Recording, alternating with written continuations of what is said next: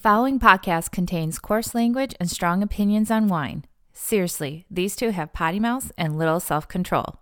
Listeners, you've been warned.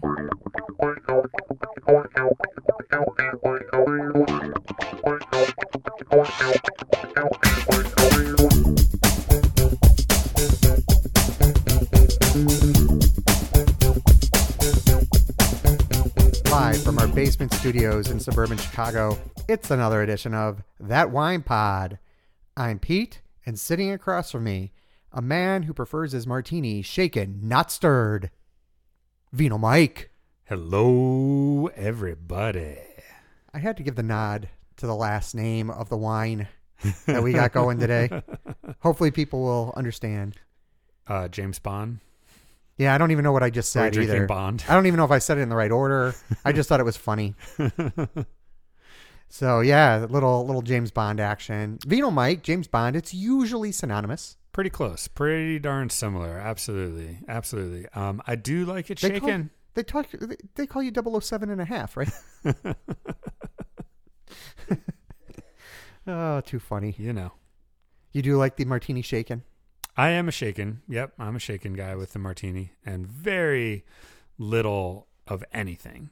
You know? Like you wave the vermouth over it? Yeah, one of those, like, I remember someone told me when I was first starting out, like, as a server at Timponi's back in the day, and someone was like, I'll have a, vodka martini dry, just look at the vermouth bottle. Right. I was like, that's so dumb. But now I get it, yes. Just a side glance, not even full on. Yeah. I would do a tiny drop or two. Yeah. And, I do like, I do like dirty, but not. Oh, you like it dirty. I like it dirty. I mean, surprise, surprise. But just the olives. I love olives, first of all, a ton. Oh my gosh. Like you'd come to the bar waiting for your drinks and there's that big jar of olives sitting right there. And how can you not pop a couple, little snack, little blue cheese stuffed action. Love the blue cheese olives. But yeah, so dirty. We talked about I think we've talked about it on the show, but Schnitzelplatz over in Glendale Heights, which has changed owners, but is still there. Okay. We used to go there, and then we would go to Dave and Buster's afterwards because it's not that far away. Mm-hmm. And they actually had good dirty martinis back in the day at the Dave and Buster's. That's awesome. So we'd go over there to get some dirty martinis after we had our German food and beer. Never thought of Dave and Buster's as the martini joint. I've never been to one, to be honest. Never been to a D&B? I've never Dave been and Buster's? to a D&B. Wow. Yeah. And there's one nearby where my parents have a place in Yeah, Itasca. that's where we would go. That's the one, right? Yeah. Because it's not that far away from the Platz, as we called it. And now, not to be Debbie Downer, but I think they filed for bankruptcy. Did they? I don't know. Or they were talking about it. It could be. I don't know how you make it through COVID when your whole concept is people crowded on each other playing video games and yelling and eating. And I think they did have some pool and maybe some, not bowling, but something. Maybe, I don't know. Pinstripes, I would imagine, probably isn't doing so great either with that kind of stuff, right? Yeah. I mean, I feel for how I don't know how you survive this, but hopefully they do. Yeah, without a doubt, man. Okay, on that note, let's talk about wine. Wait, I want to talk more about Dave and Buster's. What are the best games there? So, dude, we decided today we're gonna have a couple of different subjects on this show. Mm-hmm. Starting out with the wine, of course. So we pulled a 2014 Louis Martini Alexander Valley Cabernet Sauvignon. So Alexander Valley, part of Sonoma. Nope. I think people would think like, well, don't you want to grab the Napa Cab? Not in this case. I would argue that oftentimes for Martini, the Alexander Valley, bang for the buck, outperforms often on the Napa. Both very good typically. Martini though, dude. It's a pretty standby, like Martini. You're not going to go too bad ordering anything Martini, like do they have an entry level? Like they do. I mean, I think of Louis Martini and the first thing that comes to mind is, just kind of an everyday grocery store brand. Yep. But one that if you find yourself in the grocery store and you need some wine, that's a good one to pick up. Like it's tried and true, if you will. Yeah, I mean, I would argue that their Sonoma County is probably their entry level, probably just under $20. Just the regular Sonoma bottle. Yeah. Is that what you find mostly Yeah. when you're going out, like by the glass? And Typically. you go to a restaurant, it's Louis Martini Cab or Louis Martini by the glass. It's either that or the Napa. Okay. That you'll see. I mean, their flagship is their Lot 1 Cabernet. That's their big boy. They've got this Alexander Valley. A few years ago, it was bought by the Gallos. So you're talking the Martini family, the Gallo family have kind of joined together. But I got to say that the quality of the wine overall for a name brand is at the upper echelon. I wouldn't let the name fool you. Mm-hmm. You know, don't stop yourself from grabbing these just because they might put out a few more bottles.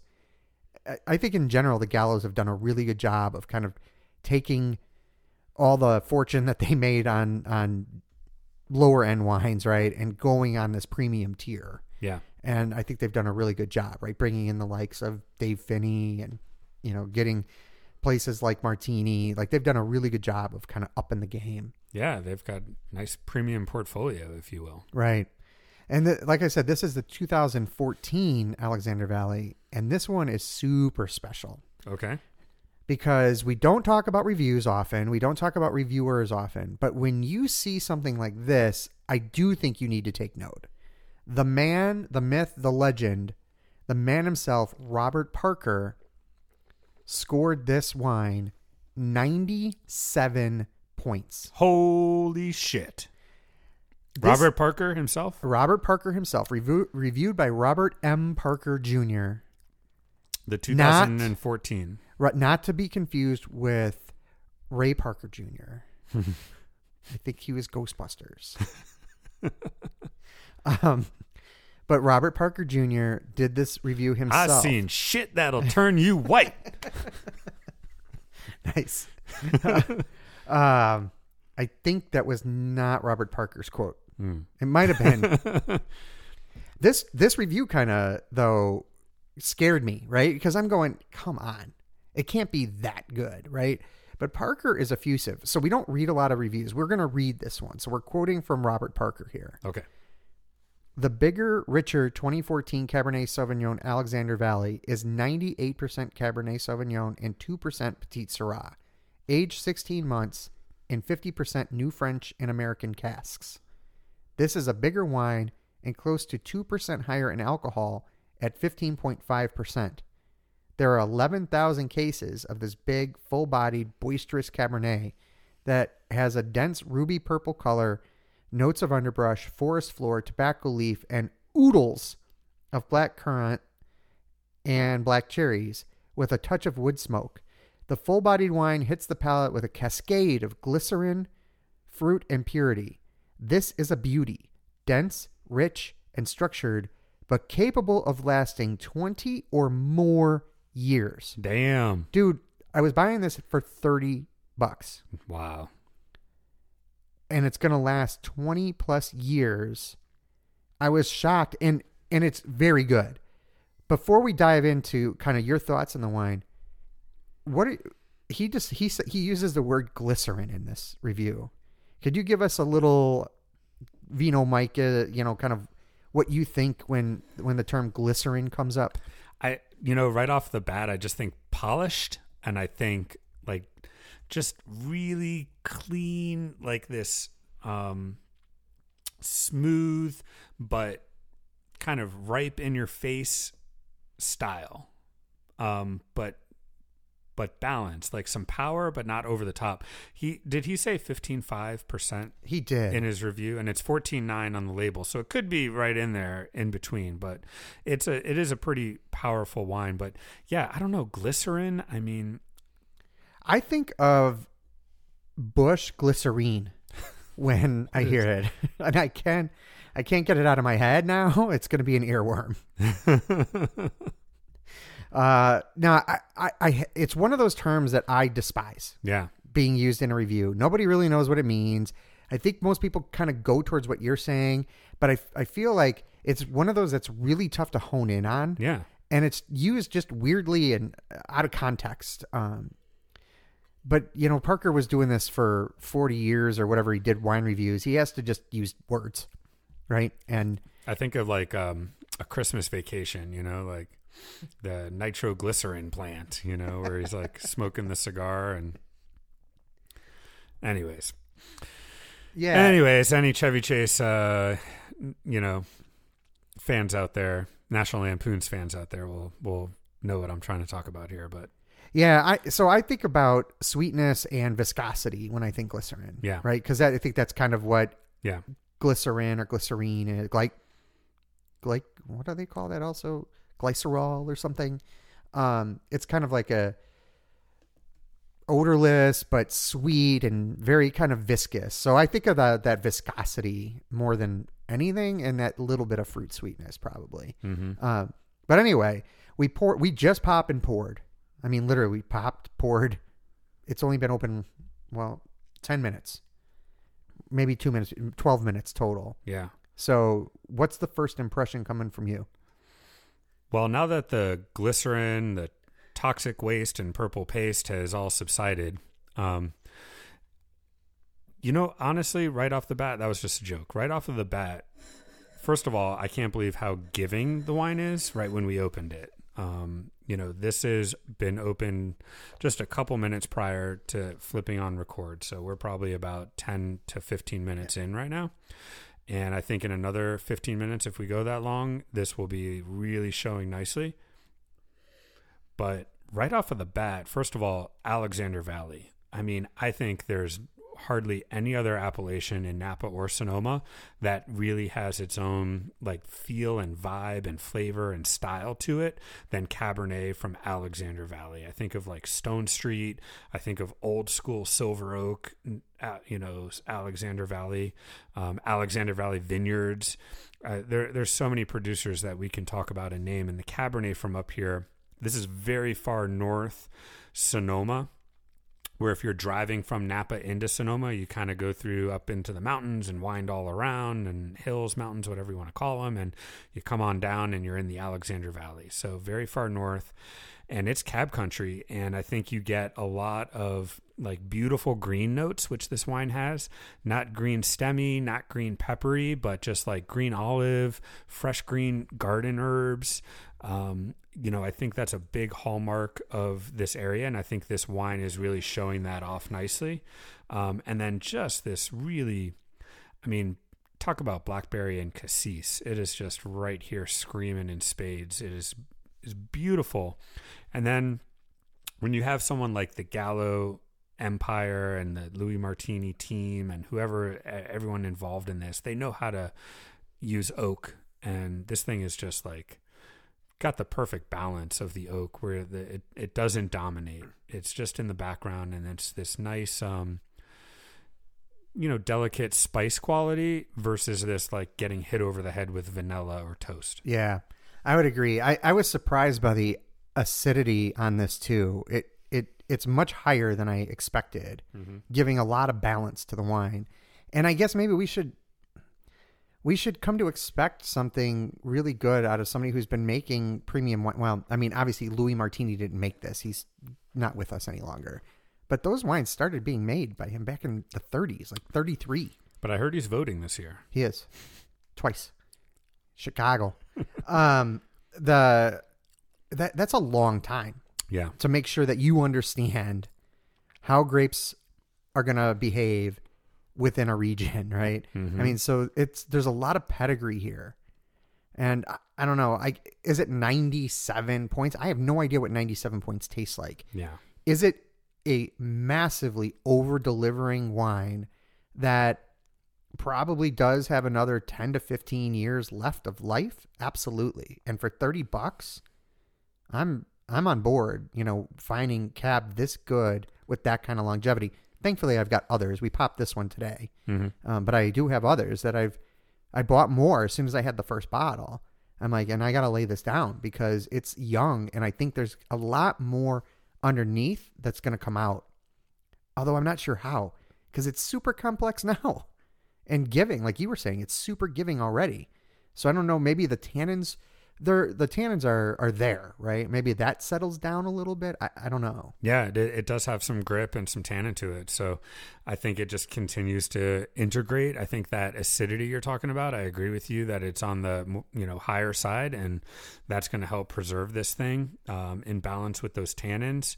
And what will be interesting to see is how the fruit and the earth and herbs and the wood, how those all hold together, if they stay harmonious or not. Yeah. I can see this really turning into a really nice like Bordeaux-esque style of wine when it gets a little bit older. Yeah, I agree. And I think that I would say that the winemaker here had a deft balance, because it could have been sappy. Like it's a step away from over the top. Mm-hmm.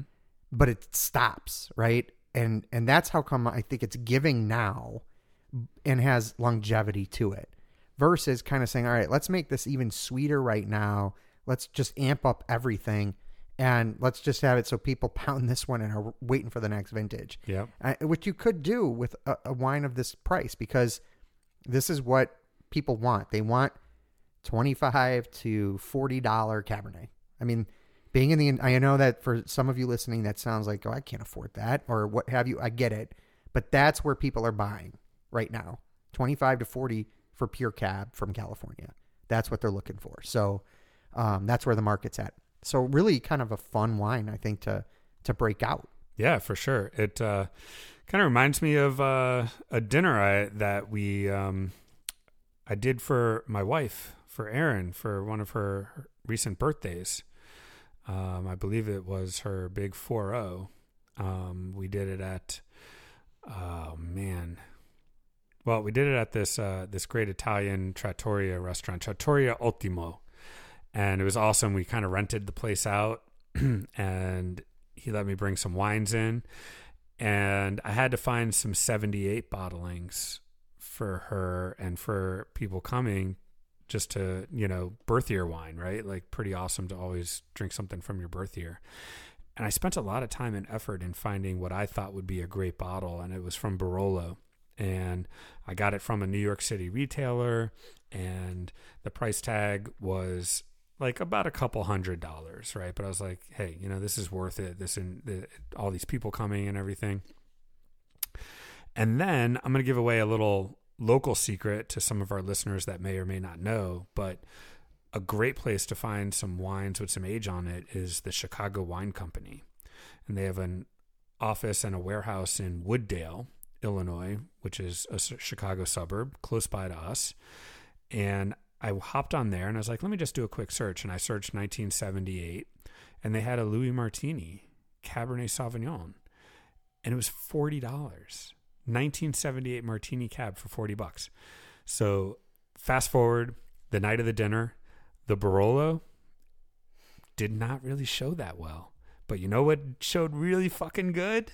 Was the $40 1978 Louis Martini Napa Valley Cabernet. That thing was holding on strong. I can't remember. Were you guys able to make that? Yep, we were there. Do you remember that? Yeah, I do. Right. Yeah. On. Yeah. That was crazy. And it reminded me, because we had a 77 Mondavi that had just been sitting around and drank well too, not too long ago. Mm-hmm. Right. It's been a couple of years now also, but I was just like, you've got to be kidding me. Like these wines are holding up. And at the time, like you said, you spent $40 on it now, but at the time they were probably $6. Yeah. $5. Right. It's crazy.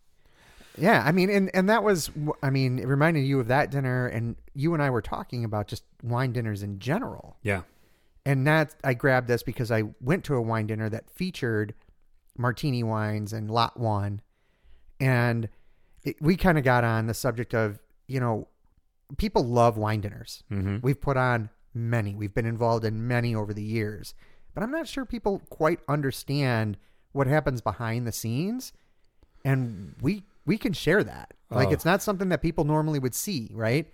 Because they just see, okay, I can spend $75 plus tax and gratuity. I can get 4 courses paired up at this great restaurant with these great wines. Awesome. This is a great deal. Sign I'm me going. up. Sign And me then up. same dinner, $149, you can't fill it. Yeah.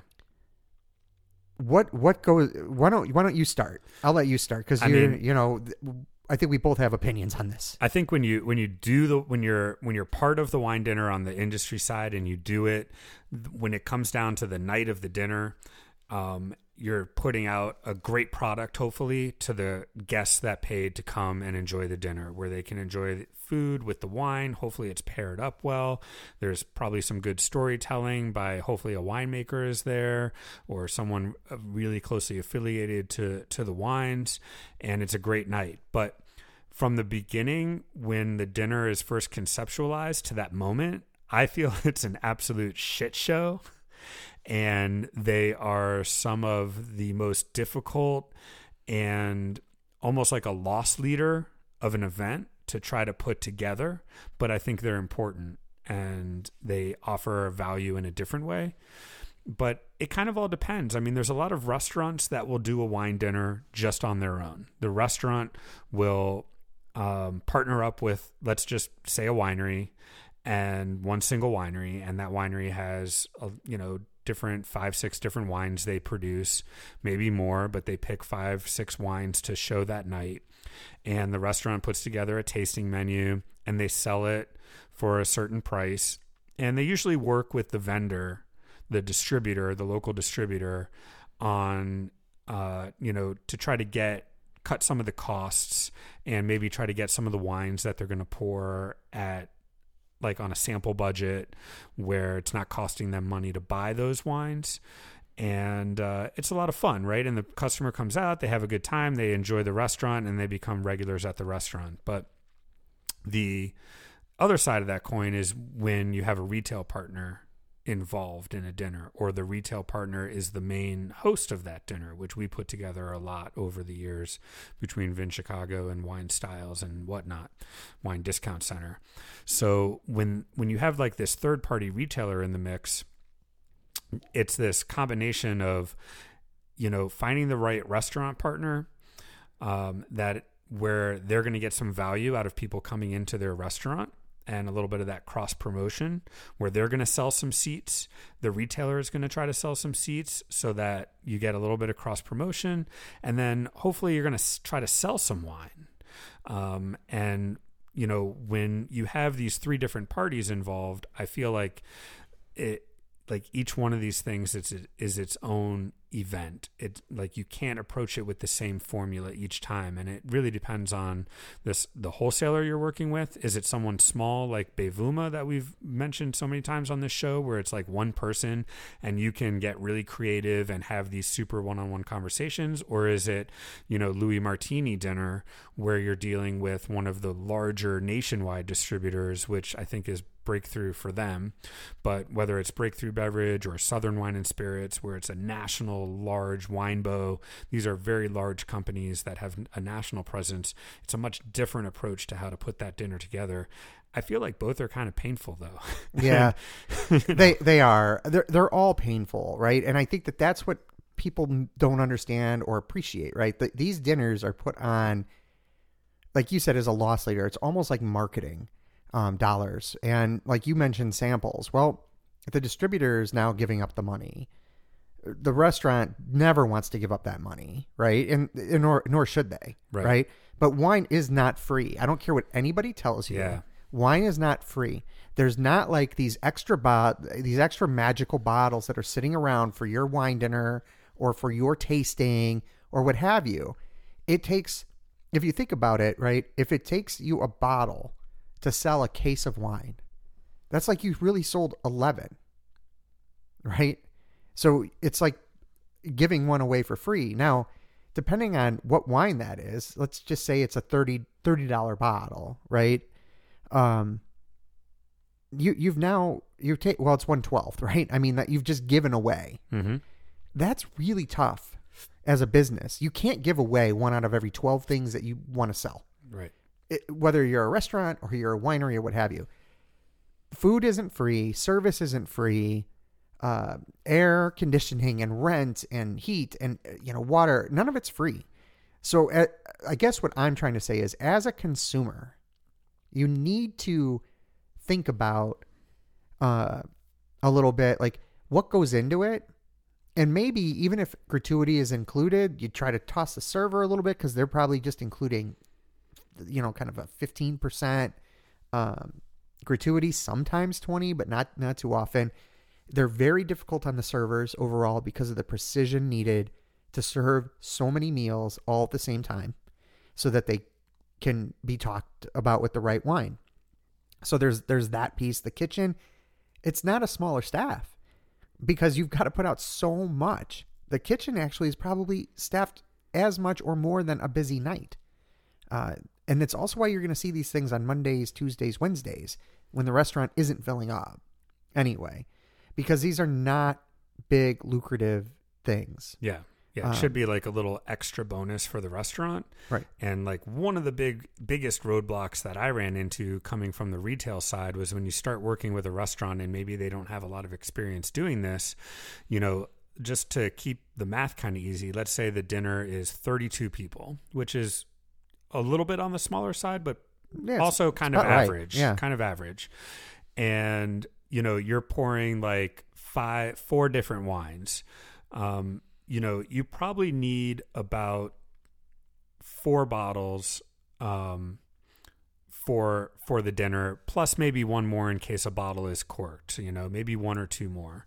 So you're talking about like 20 bottles of wine over these 4 courses just to serve the dinner. And then the restaurant is like, well, the cost of that wine is $20, but we would sell that for $60. Right. So that means that we want to charge this to make this money. And it's like, no. You gotta, like, your thing is the food.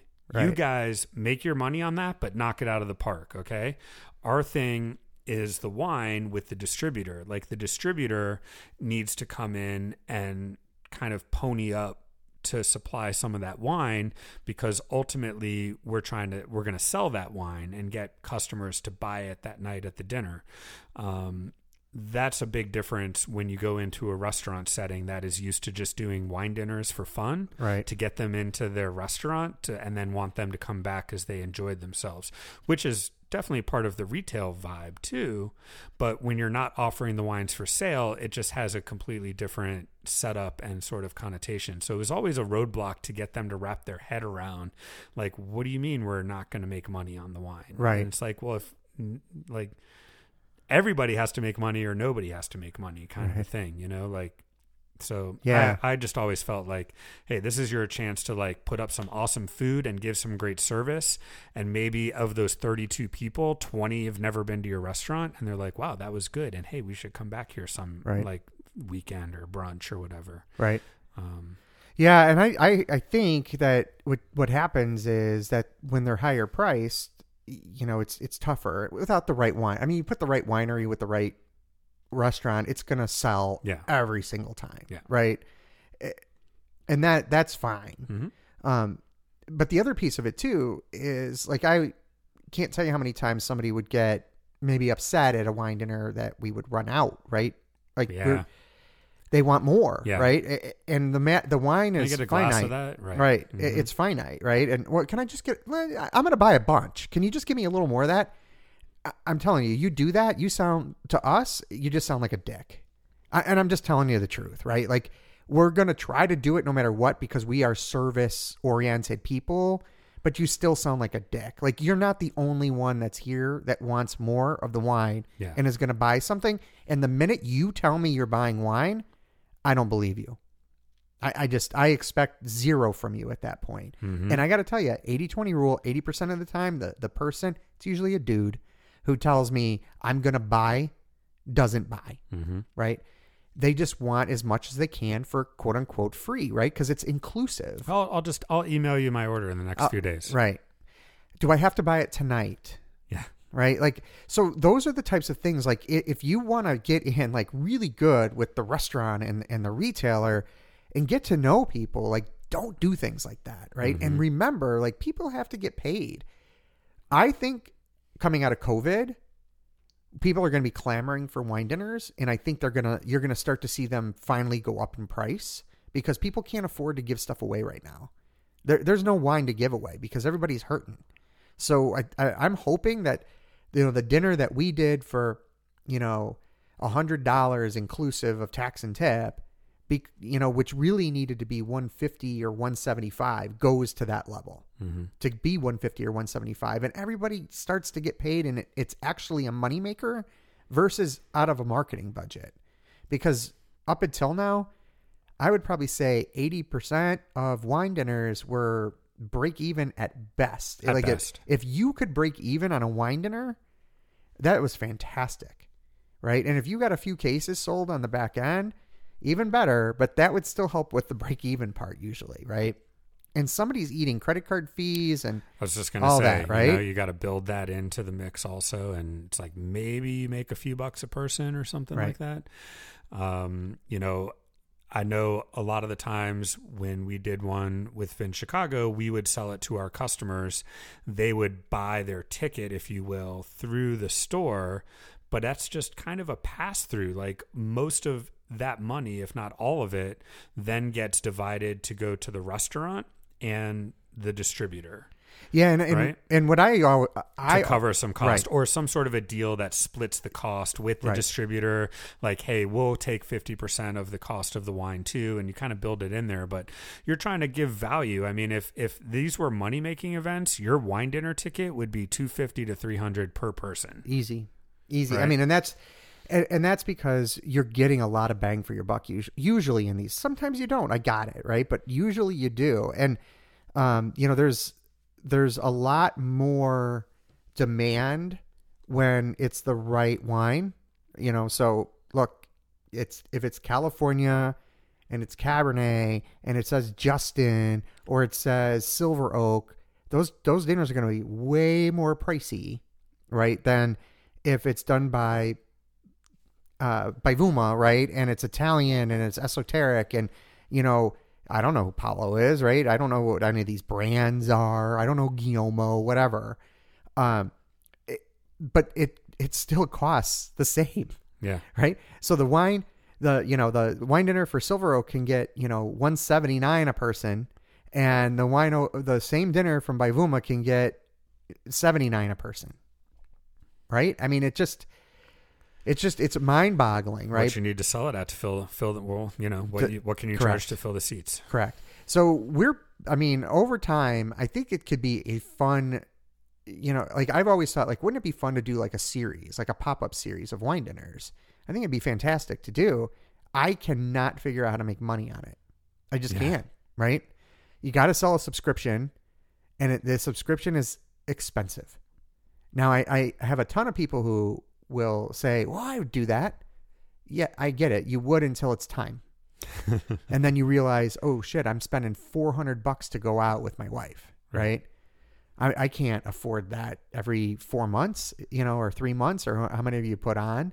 Like, that's what it would really cost for the consumer, for other people to make money. Yep. Right.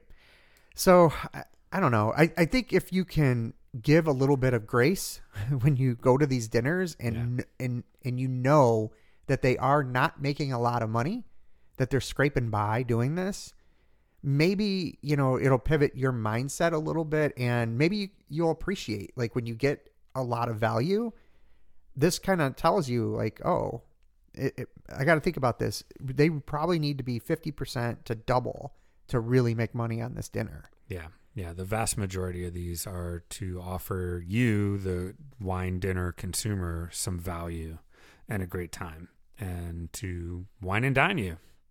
Literally. That reminded me of Kevin from The Office. Wine, dine in 69. Oh, Kevin. Yeah, so I know it probably sounded less Mike, more me, probably sounded like I was complaining. And that's not what it's meant to be, right? It's meant to shine a light on something that I think hopefully coming out of COVID, we can actually adjust and get everybody to have a better time by offering up better dinners at the right price point and getting customers in who really want to enjoy that and appreciate just appreciate the experience. And another thing that something you said earlier reminded me, a lot of consumers that show up to these wine dinners, they're like, oh, can I buy the wine right now? Can I just buy a bottle or two? Right. That's a good point. And that's another, kind of part that needs to be enlightened, that, number one, the licensing doesn't allow for a bottle to be sold to you to take away and go drink later. That's called an off-premise license, and that's what retail stores have. Now, some restaurants do have that, and let's say, for the sake of argument, they do have it. It's still difficult to arrange to get all these bottles there. You can't just like show up with wine like a lemonade stand and make a wine stand. You can't do wine on consignment. Yeah, that's what it comes down to, right? And you can't like hedge your bets and we'll just bring and figure it out later. So for the most part at these dinners, some retail stores have done events like that where you can, kind of figure that out and work that out, because they can just go ahead and sell that wine later off the floor, whatever doesn't sell at the tasting at the event, right? But restaurant and a wine dinner, it just doesn't work that way. So, I would really encourage everyone that if there's an opportunity to buy the wine, to really fill out that order form that night. That's the best way to like get your hands on these wines down the road, versus like, oh, I'll just go into the store next week and buy some. Well, that store might not have it in stock at all. Right. It might just be like they're featuring the wine, the dinner that night. Some of those wines, maybe they have one of them, but all 5 of them, it's not in the interest of the store to buy cases just to see in case people come out from the dinner later to buy it. Where when you order that night, then it's like, hey, look, we sold 3 cases of this. That did really well. Let's grab a couple extra and put it out on our shelf, because we can now tell this story and it's got like a little bit of momentum. So it, it just kind of helps you as the consumer as well as the retailer and distributor partner when you're ordering that wine, and also to understand that you can't buy it when you go to the dinner. You buy your 1 or 2 bottles. Yeah. Early on, I was able to, when I was really young in the business, I was able to obtain a license where I could sell at an event like this. And so I was super excited, right? Because I could just put all this wine in my SUV and drive it over and then put it to the side. And then when people wanted to buy it, it was there. Well, try to guess which one's going to sell. You're going to be wrong every single time, right? So you've got 80% too much on 4 wines, and you've got the one wine that everybody wanted that you don't have nearly enough. That you don't have enough right? of. And people are pissed, right? So it's a guessing game from that perspective too. Even if you could do it on consignment, it's almost impossible. You can't bring enough. And now you're moving very heavy objects around, right? And you're risking injury, and you're costing fuel. And I mean, a case of wine, guys, is it's 30 pounds, give or take, right? So it could be 40 pounds on some of them. I always estimated it right at 30. It was probably a little bit more on average, but either way, it doesn't matter. They're heavy, and you're lifting them over and over and over. You just got to be careful. And that fuel costs, like every time you move those things around back and forth, and labor, and there's a lot of cost involved. So, in the end, I hope people really enjoy wine dinners, and I hope that we can get to the point where at least everybody is satisfied. Like it's the right, it's right priced for the consumer. The restaurant makes some money. The distributor actually makes money instead of trying to give away product. And if there's a retailer involved, that they at least break even out of it. Because I know many times we would charge, let's just say $100 for a wine dinner, right? And we'd pass $100 to the restaurant because that's where the wine was getting delivered. Mm-hmm. And we would just eat it, like the 2.5% credit card fees, right? Look, as a small business guy at Wine Styles, that hurt. Yeah. You can't take 2.5% of every dollar on top of everything else that's going on in the world and expect to make money. Not good for the long run. No. No, it was not. Let me tell you. Not good for the long run. So anyway, I think those are some good insights, though, for people to know kind of what goes on behind the curtain and what kind of pain points there are. Mm-hmm. So there's a lot. Yeah. There are a lot of pain points to Absolutely. get that dinner put together. But awesome, man. it's all in good fun and ultimately to enjoy great wine and great food. Let's hope. Some Let's great hope. company, too. Mm-hmm. All right, dude. Anything else to add before we sign off? I've just really been enjoying this wine while we've been talking about this. You know, I mean, it's, Louis Martini, like they really did a good job with the 2014. Again, like Robert Parker, 97 points. That's, you know, Whatever. take all that with a grain of salt. Whatever But you his want to think description about was that. good. But his description was good, absolutely. And you know, that reminds me, it said 98% Cab and 2% Petite Syrah. Yeah. And I just picture like, you know, there was an intern that accidentally dumped some Petite Syrah and they were like, no, what are you doing? What the fuck, man? You know, like, all right, 2%. All right. What are you going to do? You know, but They're in a find lab that with an eyedropper. it's like, you know, like we're going to make this 100% Cab. This is a pure Cab, this 2014, you know, and like someone just. Well, the thing is, so without Parker telling you, you'd never know. Never know. Absolutely. You'd never, Absolutely. ever know. So it only needs to be, 75% of a varietal to label it that To way. label it, yeah. In the United States. It's So like you're already at 98. Why the 2% Petite Syrah in there? That's what I would ask. But you don't pick it up or Color. you know, add some color, sure, but I don't know how much. you being so anti-Petite Syrah right now. I mean, I think that you should be a little bit kinder, gentler to the Petite Syrah. There's one Petite Syrah for me, and it's the Bialy Royal Punishers. And that's it. That's it, huh? I like the Jaffers. No, Jaffers is great. Isn't it so Jaffers good? is so good. Thompson Vineyard Petite Syrah. Yeah. Holy shit, that's really good. Ridge does a great Petite Syrah. They do. I need to write about that soon. Mm. It's going to be fun. All right, dude, we should probably wrap it up. Remember, life is short. Enjoy your wine dinner and drink what you like tonight. Thank you for listening to That Wine Pod. Connect with us on Instagram and Twitter at That Wine Pod. And we are That Wine Podcast on Facebook. Also, check out Mike on Instagram at Vino Mike, and Pete is at Fat Man Stories. Please subscribe to That Wine Pod on your favorite podcast app and leave a review for us on Apple Podcasts. It really helps the show. The music is Proto Funk by Kevin MacLeod. That Wine Pod is a production of Paragon Media.